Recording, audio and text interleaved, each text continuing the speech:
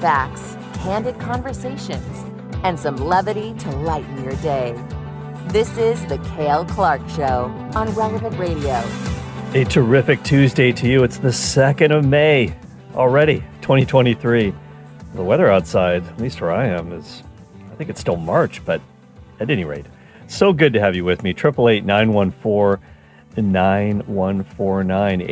888-914-9149. That's the toll-free line to talk to me. And you can also email the program.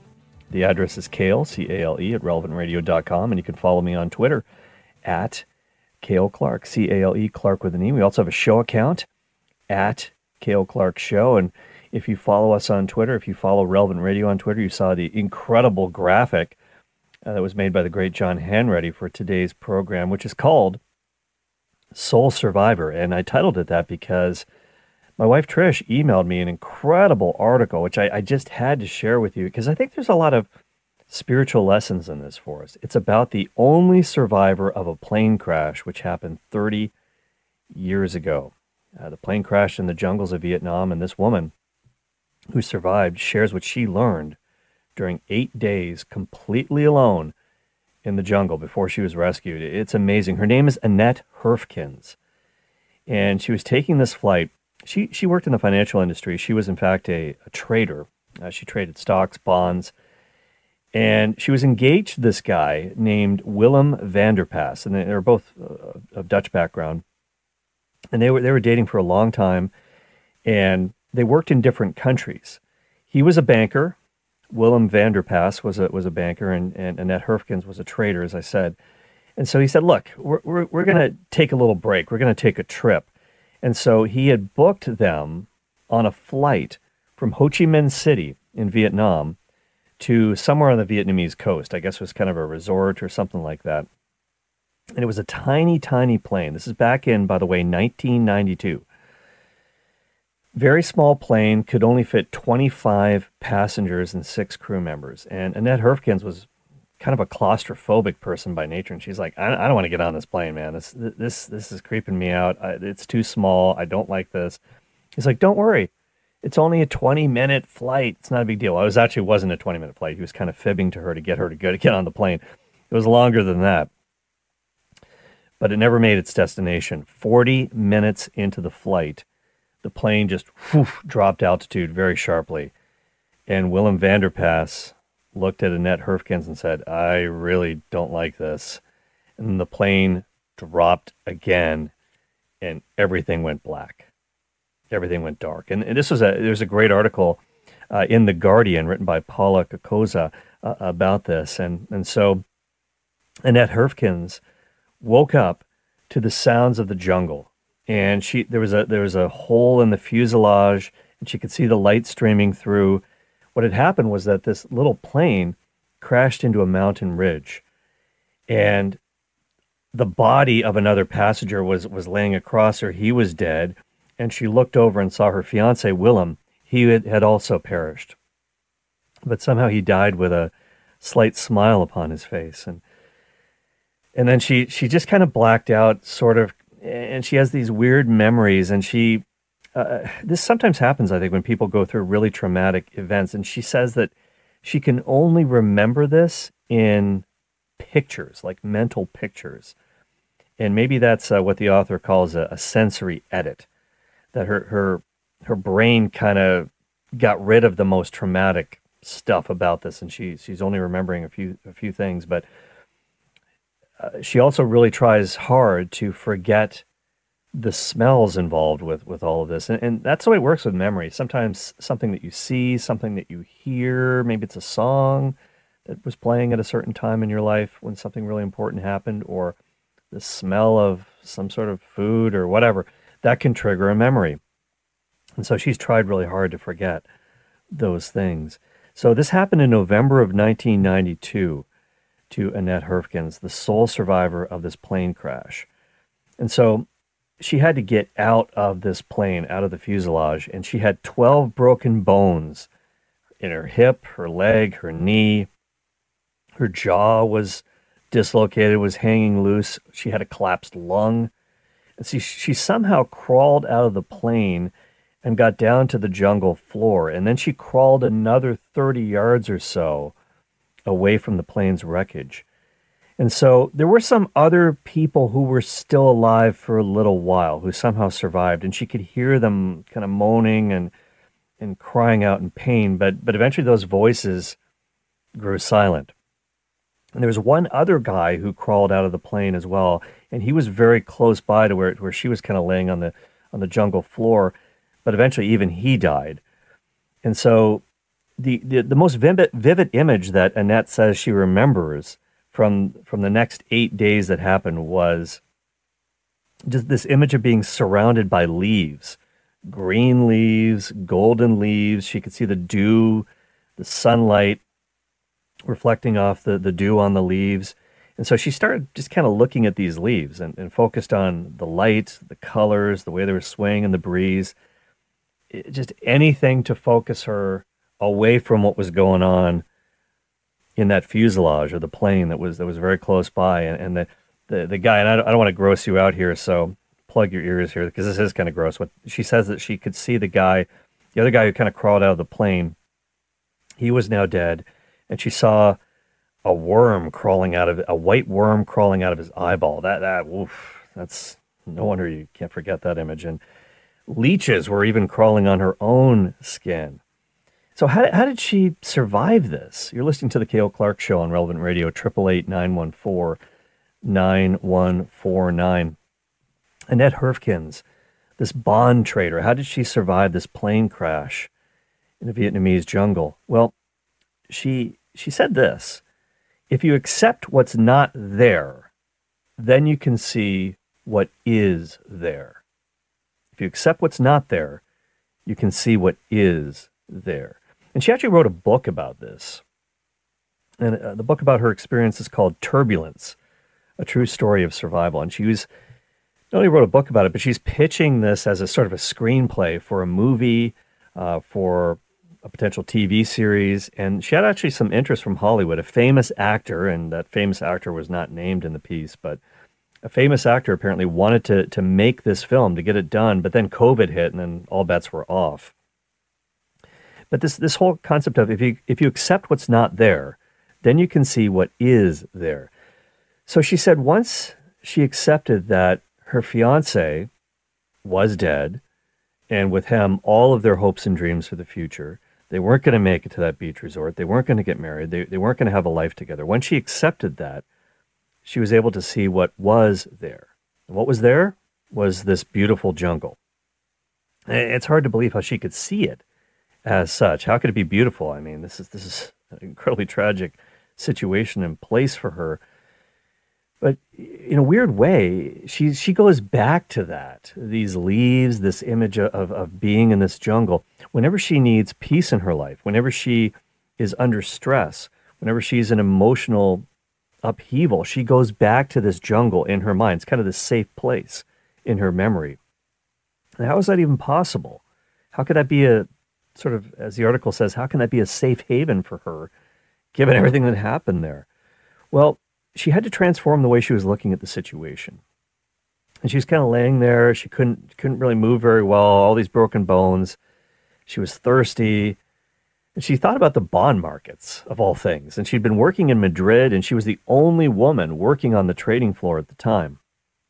She thought of her mother back home in the Netherlands. And she was like, all right, I don't know if the rescue party's coming, but I have to believe that they are going to come. I have to believe that they're going to find me. She did not think, even for 1 second, that she was going to die. She says she stayed in the moment. She stayed in the moment, and she trusted that somehow the search party was going to find her. So more on this later about staying in the moment. She says, I trusted that they were going to find me. I didn't think, what if a tiger comes? I mean, I'm in the jungle, a tiger might show up and eat me. Well, I'll deal with it when the tiger shows up. She didn't think, what if I'm going to die? She thought, well, I'll deal with that when it's time to die. And so she just tried to live in the moment, in the present moment. And she just experienced it as, quote, moment after moment after moment, end of quote. And as the writer of this article, Paula Kokotsa says, This is kind of mindfulness before the time of mindfulness. Everybody wants to talk these days about being mindful. Mindfulness is kind of this buzzword in society. But she was doing it, back in 1992 after this plane crash, just trying to live in the present moment. And when that guy, the guy with the worm crawling out of his eyeball, when he died next to her in the jungle, that's when she realized, I am all by myself. I am now the sole survivor. I'm the lone survivor, to borrow a line from a Mark Wahlberg movie. And there's nobody else who's survived this except for me. And so I am all alone. That's when she started to panic for the first time. And she had that one collapsed lung. She started to, her breathing got really shallow as she's panicking. And then she had to slow down. She had to slow down her breathing and just kind of pump the brakes a little bit. And she said that by breathing, intentionally focusing on her breath, she got back into the moment, back into the now. And in the past on the Cale Clark Show, we talked about how people can use breathing. There was an episode that we did a while back when we talked about box breathing. And this is a technique that Navy SEALs will use to calm themselves down and to kind of just get the heart rate down a little bit when they're in stressful situations. They need to think clearly. It's called box breathing. That's where you kind of take in a breath and you hold it for 4 seconds. I think it was either 4 or 5 seconds. I can't remember exactly what, but you take in a breath, you hold it for 5 seconds, and then you slowly exhale for 5 seconds, and then you just kind of do nothing for 5 more seconds, then you inhale again. And so you kind of do this, and it's like a box. You do it 4 times. That's your box. You just keep doing these boxes over and over again. And so that's what she did to try to calm her nerves and try to not panic. And this article speaks nothing of her spirituality. I don't know whether she is a religious person or not, but she now works, Annette Herfkens, as an inspirational speaker. And she talks about her experience. She obviously wrote this book about it. And she often thinks about, why is it that she was the only one who made it? I mean, the others obviously succumbed to their injuries. That's part of the deal. But she wondered whether she had these qualities inside that somehow equipped her for the task. And she was the youngest child in her family, but her parents left her alone a lot. And I don't know whether that was a good thing necessarily, but she said that enabled her to develop instincts. She actually has ADD. She has attention deficit disorder. And she said if she was growing up now, if she was a kid now with ADD, she probably would have been prescribed Ritalin. I don't know if that's still in vogue for treating ADD, but she probably would have been diagnosed with it. She would have had Ritalin. But the way that she did grow up, she was kind of forgetful. She would routinely misplace her field hockey stick. But it also helped her to be inventive and charming. And she doesn't think that she would ever have developed those qualities if she had been, on these drugs. And her son, she has a son now whose name is Max. He's 23 years old, and he is actually autistic. More on this later. But both of them actually were on Ritalin later on in life, but they went off it because they didn't like it. They didn't like how it made them feel, and they said it inhibited their sense of humor, whatever. So she eventually got rescued, obviously. She was treated in a hospital for a long time. And then she eventually went back to work. She eventually got married. She married one of her colleagues, a guy named Jaime Lupa, moved to New York City and had these 2 children. She had a daughter and then the son named Max, who turned out to have autism and developed that. And so she would go to all these parties and get-togethers with her new husband. And of course, everybody wanted to ask Annette Herfkens about what's it like to be the sole survivor of a plane crash. And so people would quiz her about this, and I'm sure she got tired of this, but a lot of the dads would give her, hey, here's a book on survival. Here's how to survive in whatever situation. And she actually said, oh, okay. She took them home and read them. And she was like, man, believe it or not, the stuff that she was doing by instinct to survive in the jungle was actually exactly what you're supposed to do, according to the textbook. She said she did all the right things. For example, she knew, number one, having the presence of mind, she said, I need water. If I'm going to survive this ordeal in the jungle, I'm going to need water, and I need to make a plan. So she was kind of laying on the floor of the jungle, and she could see the wing of the plane, which was broken off. And she said, man, there's some insulation in there. if I could somehow crawl over and get it, I can use this. So she got on her elbows, obviously the broken hip, broken knee, and she was kind of dragging herself along her elbows, and they were skinned so badly that when she was rescued, she had to get skin grafts to heal them. She finally reached the wing, pulls out all this insulation, and she was in such pain she actually passed out. And when she woke up again, she kind of took this insulation and she made 8 little balls of insulation. You say, well, how's that going to help? She just waited till it rained, and then the insulation soaked up all the rainwater, and then she would have water when she needed. So she would just kind of soak, just squeeze out a few drops from these insulation balls that she made, a few drops of water, and she would just take a sip every 2 hours, then take another sip, another 2 hours, take a sip. And she still does this today, by the way, when she drinks water. And every time she had a sip of water, she congratulated herself. Hey, way to go. Well done. You made it through another 2 hours. And so she said just little things like that helped her to survive. All right, so later on down the road, she's writing a book about this, and she's trying to pitch it to Hollywood, just before the pandemic hits.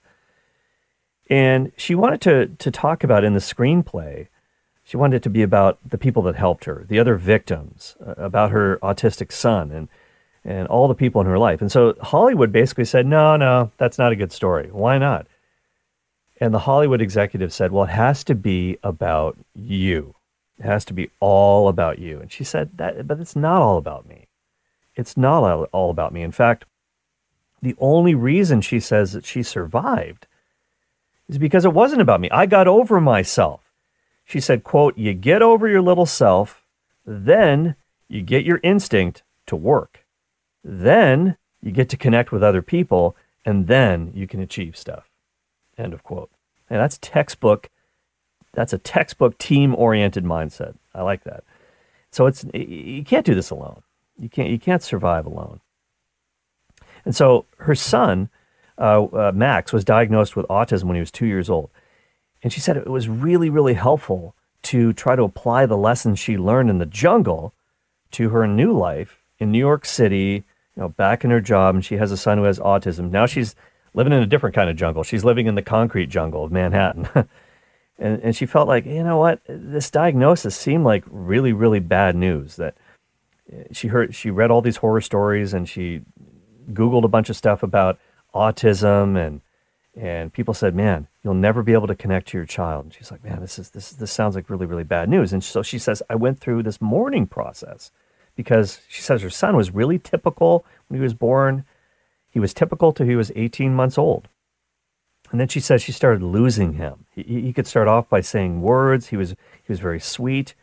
And then she said, and then he was gone. Then he was gone. As he developed autism, he unlearned how to talk. He knew how to talk, and then he kind of unlearned it. And he kind of started to slip away. And she said a very different child began to emerge from the one that she knew. And so here's another line that she says. You have to mourn what's not there, but focus on what is there. Just like she said earlier, if you accept what's not there, then you see what actually is there. Well, sometimes you have to mourn what's not there. You have to mourn what's not there. And that's what she did. She kind of mourned that her son was never going to be the same way that he was before. And so she started connecting with other parents of kids who had autism. And she was like, you'd kind of go for a jog in Central Park, and you'd see these groups, you'd see these parents and kids with disabilities, and you see them and you don't think too much about them. But then she's like, now I'm in this group. Now this is my community. And how life changes in that way. And so it really intriguing piece. We'll put a link to this in the show notes as well. But a really interesting piece in the Guardian about this lone survivor of a plane crash in 1992, Annette Herfkens. So she was 31 years old when the plane crashed, and within 3 months she was back working in her office in Madrid, in Spain. But a lot of habits die hard from what she went through in the jungle. She always carries a water bottle with her wherever she goes. And she finds the taste of water better than anything else. Not hard to imagine why. I mean, just trying to survive, just those few drops of water she was able to get every 2 hours, that was literally the elixir of life. And so, but she has all these recalls and little flashbacks. If she's out with a friend and the friend suggests, "Hey, do you want to go for Vietnamese food?" No, no, thanks. Something bad happened to me in Vietnam, and I don't want to go there. That kind of brings it all rushing back. When she flies on a plane, she has been able to get back on a plane and overcome that fear, but she only sits in the front row. She can't look at a seat back because that would remind her of being in that fuselage, being in the wreckage, and that body of that passenger, that dead passenger that just wound up on top of her. And so, how did she overcome this and move on? There's some great spiritual lessons from this, which I'm going to share with you. This is how we can apply it to our life. You're listening to The Cale Clark Show on Relevant Radio, 888-914-9149. If you have a take on this, give me a call, 888-914-9149. We will be right back after this break.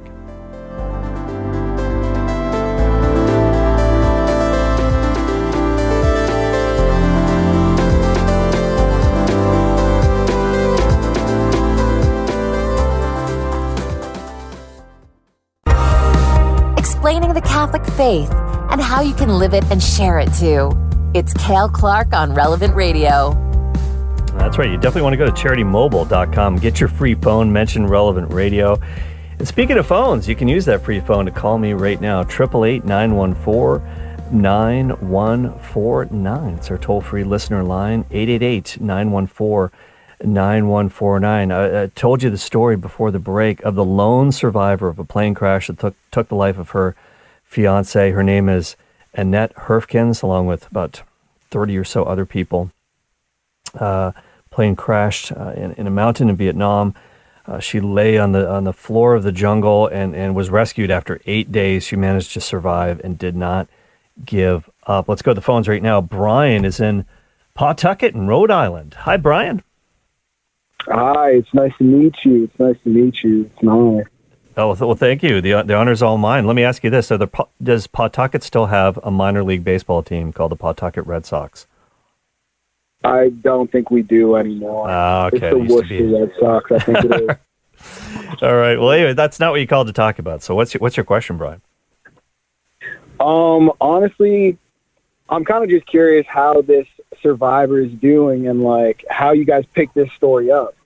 Because, like, hearing it just off bat, it's like you don't hear many experiences of the Vietnam War. So it's just fascinating. Yeah, this actually wasn't the Vietnam War, Brian. This is actually it happened in Vietnam. It was a businesswoman who took a flight in 1992. I think she was working out of the country, and this was kind of a vacation that she had planned with her fiance. And unfortunately, the plane crashed. And I'm not sure what brought them to Vietnam for this event prior to it happening, but it happened in 1992. So 30 years ago, over 30 years ago, it happened in November of 1992, and she is still alive and well, and she was just profiled in The Guardian UK. And we'll put a link to this, like I said, Brian, in the show notes. Earlier in the program, I mentioned that, so I'll send this to producer Jim, and you can check it when you go to download the podcast, share it with a friend on relevantradio.com, Relevant Radio app. And thank you so much for your call, Brian. Really appreciate that. Let's go now to Olga in Murrieta, California. Hi, Olga. Hello. Hi. You're on the air. Welcome to the program.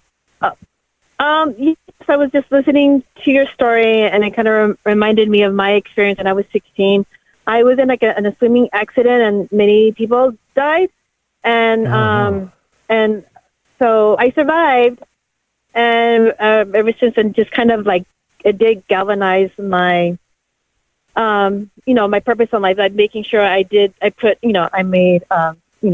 I made a difference in my life, because I got that second chance. Yeah. So was it something that happened at, like, sort of on the beach, like the tide or something? What was the swimming accident? It was actually in Mexico. There were no lifeguards, no warning. And all of a sudden I had my back to the beach, and all of a sudden I looked back, and it felt like I was like a mile away from the beach. It seemed like that. Oh, my goodness. And so, and I actually, one person actually did pass me to say somebody else, so they figured, she's doing okay. But but I just, I just kept on swimming until somebody finally like helped me out. And, yeah. Yeah. Oh. Well, thank God. And yeah, like you said, you really felt like you were given a second chance, a new lease on life. And hopefully that put things into perspective for you. And I'm sure it did, Olga. Yeah, it did. It did. One of the things I always comment about, is that what was so strange is that I had I felt an incredible sense of peace. I don't know, it could have been just a thought, but but I survived, and I'm just grateful that I got a second chance. Yeah, thank God. Yeah, that is a scary situation for sure. And I almost drowned a few years ago myself. I can't swim basically. I can barely float. And I was visiting some friends with my wife. We were out on Long Island, and we went to the beach, and I got kind of sucked into the tide, and I almost got swept out to sea. It was really bad. And so thank God, I was able to reach out and grab a rock or something and that kind of steadied me, and I was able to get back to the shore. But it was touch and go. It was touch and go. It was not a good feeling. Anyways, but thanks, Olga, for calling, and God bless you. And we all have that second chance. Hey, we're breathing. We're still alive. We've got a new start. Even this moment, the power of the present moment. I think this is a big reason why Annette Herfkens was able to survive. And just one last little thing from this that kind of helped her, she said, was the fact that she was a trader. Like, she traded bonds. She worked in the bond market. And she really, for those of you guys who know the business world, she was into all this like debt. Like, how do you cancel debt? How do you deal with these transactions? And she said, you got to understand how to take a loss properly, when you're trading. And she said, look, here's the deal. Let's say you buy a stock or a bond, and let's say it's worth $10, and then the value drops to $6. Okay, well, if you don't sell it, it's just a loss on paper. But if you do sell it, well, you kind of feel it because you've just lost $4. And sometimes stocks keep dropping and dropping and dropping, and they go down to nothing. And there's been a few notable stocks over the past few years that have done that. And some people just don't want to cut their losses at any time. And some people sell too early. I don't want to get into the psychology of investing right now, but she says this, look, what people forget is, let's say your stock drops from $10 to $6. If you sell it at $6, you've lost $4, but you can take that $6 and invest in something else that hopefully will grow to more than the $10, and you'll have more than what you started with. And most people don't think like that. She said it takes an effort to actually accept the loss. It's a lot easier to pretend that it never happened. You just kind of close your eyes to it and sing Kumbaya and pretend that it never happened. And so she's used this to deal with loss in her life.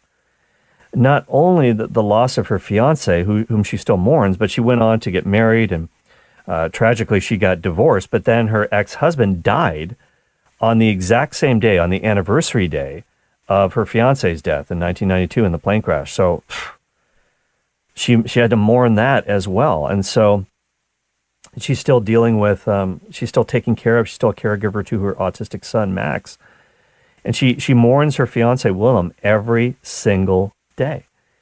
And she says, you've got to learn from the losses that you take in life. It's painful, but you've got to do it. You've simply got to do it.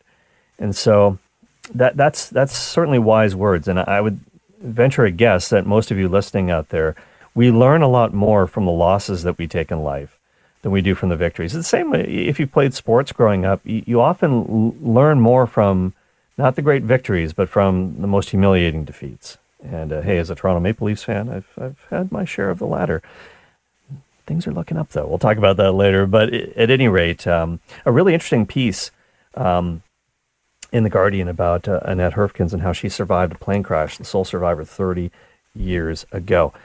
But this idea of being in the present moment, and that's something that really helped her, just taking the next breath, not worrying about is a tiger going to eat me? Am I going to die? Don't worry about that. Just get through the next moment, and then the next moment, and the next moment, and string them all together. There's a great spiritual lesson in this.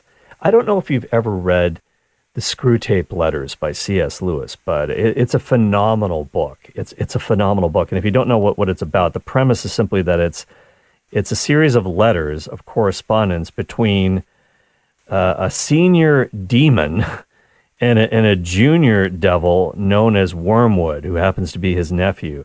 So Wormwood is kind of a rookie. He doesn't quite know how to bring about people's damnation. So his uncle is there to help. And so he kind of trains him. It's kind of the opposite of having a guardian angel. And so the Screwtape Letters is all about how the enemy tries to tempt us. What is their playbook? How do they get us to fall for evil? And so this junior demon, Wormwood, his job is to try to make one young person make terrible choices, tempt that person into making terrible choices so that they're damned for all eternity. And so his Uncle Screwtape, gives him all kinds of tips. Why don't you try this? You could try that. And God, throughout the entire book, God is called the enemy. The enemy. He's our enemy. And so it's the exact flip side of how we think. We call the devil, of course, the great enemy, the Satan. And so here's a little excerpt from the Screwtape Letters. It says, quote, and this is a Screwtape writing to his nephew Wormwood, "The humans live in time, but our enemy," and of course that's a reference to God, "our enemy destines them to eternity. He, therefore, I believe, wants them to attend chiefly to two things. He wants them to attend to eternity itself and to that point of time which the humans call, the present. For the present is the point at which time touches eternity. Of the present moment, humans have an experience that's analogous to the experience that our enemy has of reality as a whole. In it alone, freedom and actuality are offered to them. He would therefore have them continually be concerned either with eternity, which means being concerned with him, or with the present, meditating upon their eternal union with him, or separation from himself. Or else he might want them to obey the present voice of their conscience, bearing the present cross, receiving the present graces, giving thanks for the present pleasure. But our business is to get them away from the eternal and from the present moment." So that's a great quote, and I could go on. And that's from the Screwtape Letters. Incredible read. And I'm told that when C.S. Lewis finished writing the Screwtape Letters, he had to take a break. I mean, he was exhausted from trying to like put himself theoretically into the mind of a demon who might be trying to tempt a person away from God. And so this is a great insight, a great insight. And we often get caught living in two places that really don't help us very much: the past or the future. Now, of course, the past, and we can learn from the past. As long as we learn the lessons, we can even grow from our mistakes and our failures. There's no question about that. It can cause us to rely more on God, to trust in him more, to hope in him more, to love him more, to thank him for his forgiveness. But sometimes when we dwell on the past, it's not a good thing. There's a lot of regret there, and we need to move on. And so the future, dealing with the future, that is sometimes even worse. And Screwtape talks about this in the book. We deal a lot in the what ifs. And by the way, I'm guilty as charged. I'm raising my hand. You can't see me here because we're on radio. But the what ifs, I am the master of this. What if this happens? What if that happens? And the demons say this in the Screwtape Letters: we've got to get this person into A, either living in the past, or B, living in the future. Especially we want people trying to live in the future because we can prey on their fear of the unknown. They lose their peace over things that aren't even real. They haven't happened yet. They think they might happen, but they might never happen. So these things are not realized yet, and they maybe never will be. So here's the thing, because when people's minds are not on the present moment, they're not on God. They're not thinking about God. They're not thinking about the present moment. And this is the thing, that the demons know that the present moment is the moment that's most like eternity. Because in eternity, it's just this eternal present. God is there. God is always present. Now, how does he introduce himself to Moses in the book of Exodus? And we did the Exodus series on the Faith Explained recently, the account of the burning bush. I am. Not I was. Not I'm going to be some. I am. I am. And Jesus, of course, takes that divine name upon his lips. Fear not. I am. When you say, coming to them walking on the water, I am. Whew. Okay, so it's the present moment.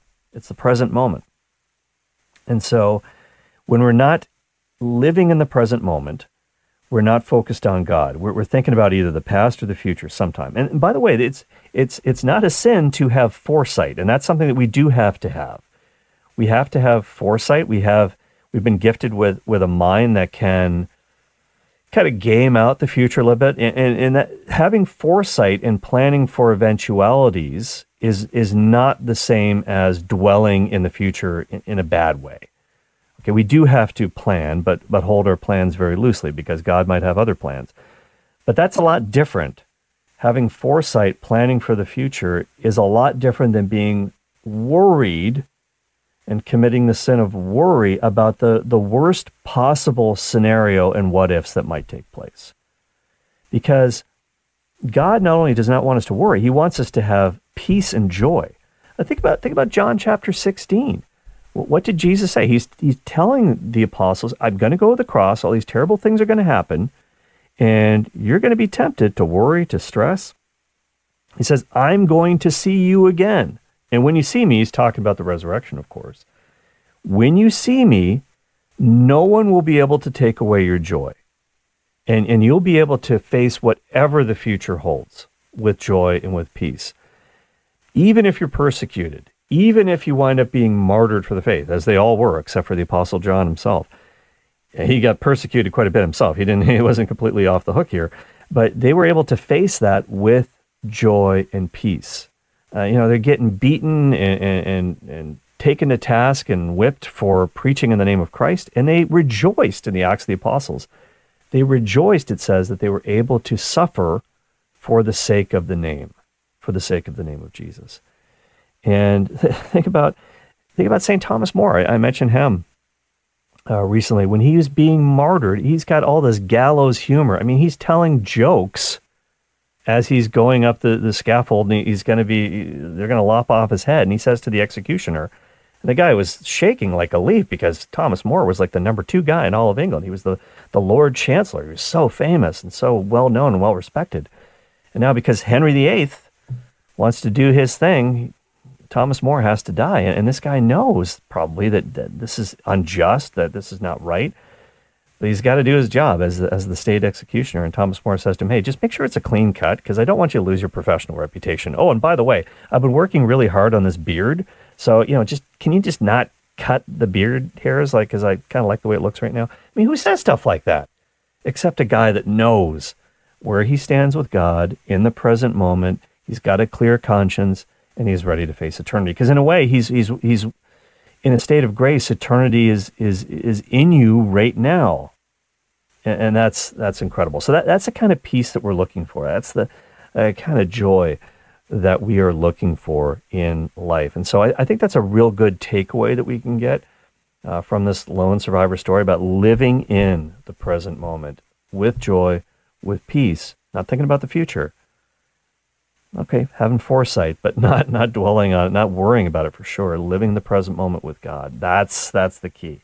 Because it's only in the present. That's the only thing we can offer God when we say yes to God in this moment.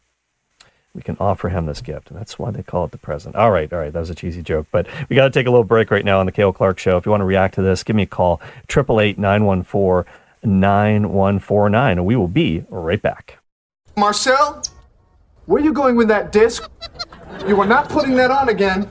Marcel, okay, if you press that button, you are in very, very big trouble. Faith, facts, and fun. It's the Cale Clark Show on Relevant Radio. What I want, you got everybody hard to handle. Yes, the dulcet tones of Hall & Oates. And yeah, that is the song that they play whenever the Maple Leafs score a goal. I don't know why they picked this song, but we're all getting used to it. It's kind of made that connection in our synapses in our brains. Whew. You make my dreams come true. Well, my dreams came true in a way. I mean, I have small dreams, but my Toronto Maple Leafs, for the first time in 19 years, made it through to the second round of the Stanley Cup playoffs. And we'll talk about that more in just a second, but I just want to give out the phone number because a lot of you guys are still reacting to the story of the lone survivor who survived a plane crash in 1992 in the jungles of Vietnam, Annette Herfkens, and how she survived it, and what the spiritual lessons are from that. We talked about living in the present moment. 888-914-9149 if you want to call in. We'll get your phone calls in just a second. But I wanted to talk about this last night, but we were on a roll again with phone calls, so I just kind of went with it. But I had to remind everybody that NHL legend John Scott was on the program recently for a playoff preview, and he proved a prophet, at least in this case. Here's what Johnny said. I was heartened to hear you say just a moment ago you think that the Leafs might be able to get over on the Lightning right now. Well, to give a backstory, Toronto has lost 6 consecutive years in the first round, and they've always finished in the regular season, usually in the top 5 or 6. So they're a very good team, but the way the hockey playoffs work is you stay in your division first, and they have to play the Tampa Bay Lightning every year, or the Bruins in the first round, and they never beat those teams. But this year is the year. I think they got Ryan O'Reilly. He's the difference maker. I think Tampa Bay's coming in a little limping. They got some injuries. They haven't been playing well of late, and this is the year. I'm picking Toronto. I think they're going to slay the Dragon. They're going to get past the first round. It's going to be a huge deal. Then they're going to get just waxed in the second round. But yes, it'll be good for them to get out of the first round. John Scott. That was John Scott. And Jimmy, tell me when that other piece is ready to go. And John Scott certainly proved a prophet, at least in this case, and maybe he's becoming a B-Leafer. A real, get it? Okay, the Leafs, all right. Well, John did predict the New York Rangers were going to get to the finals. That didn't happen. The New Jersey Devils beat them in Game 7. Having said that, I'm really excited because the second round starts tonight, and it looks like maybe clear sailing for the Toronto Maple Leafs because, guess what? The mighty Boston Bruins, the team that had the best record of all time in the regular season, won the President's Trophy, most wins of all time, most points of all time. They fell in 7 games, huge upset to the Florida Panthers. And so now it seems like, I don't know, not that the Panthers are going to be an easy mark by any stretch of the imagination, but the Leafs will play Florida starting tonight at 7 p.m. Eastern. And here's the winning goal in overtime from the last series by another John Tavares, Maple Leafs captain. Tavares leaves it for Marner. Kept it, and he's still on it. Forced it deep for Nyes. Nyes and Sergachev, now for Tavares behind the net. Gets out in front, turns and shoots, and scores! Tavares is the one! Incredible. What joy.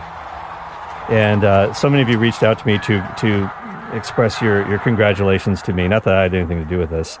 Other than being a long-suffering Leafs fan, with the Leafs making it through to the second round. And Steve Weidenkopf, good friend of the program, great professor at Christendom College, and he's written a lot about church history, a lot of fantastic books. Also a big hockey fan, big New York Islanders fan. And that's the team that John Tavares used to play for. And 5 years ago, he came back to his hometown Maple Leafs. And people in Long Island are still upset about this.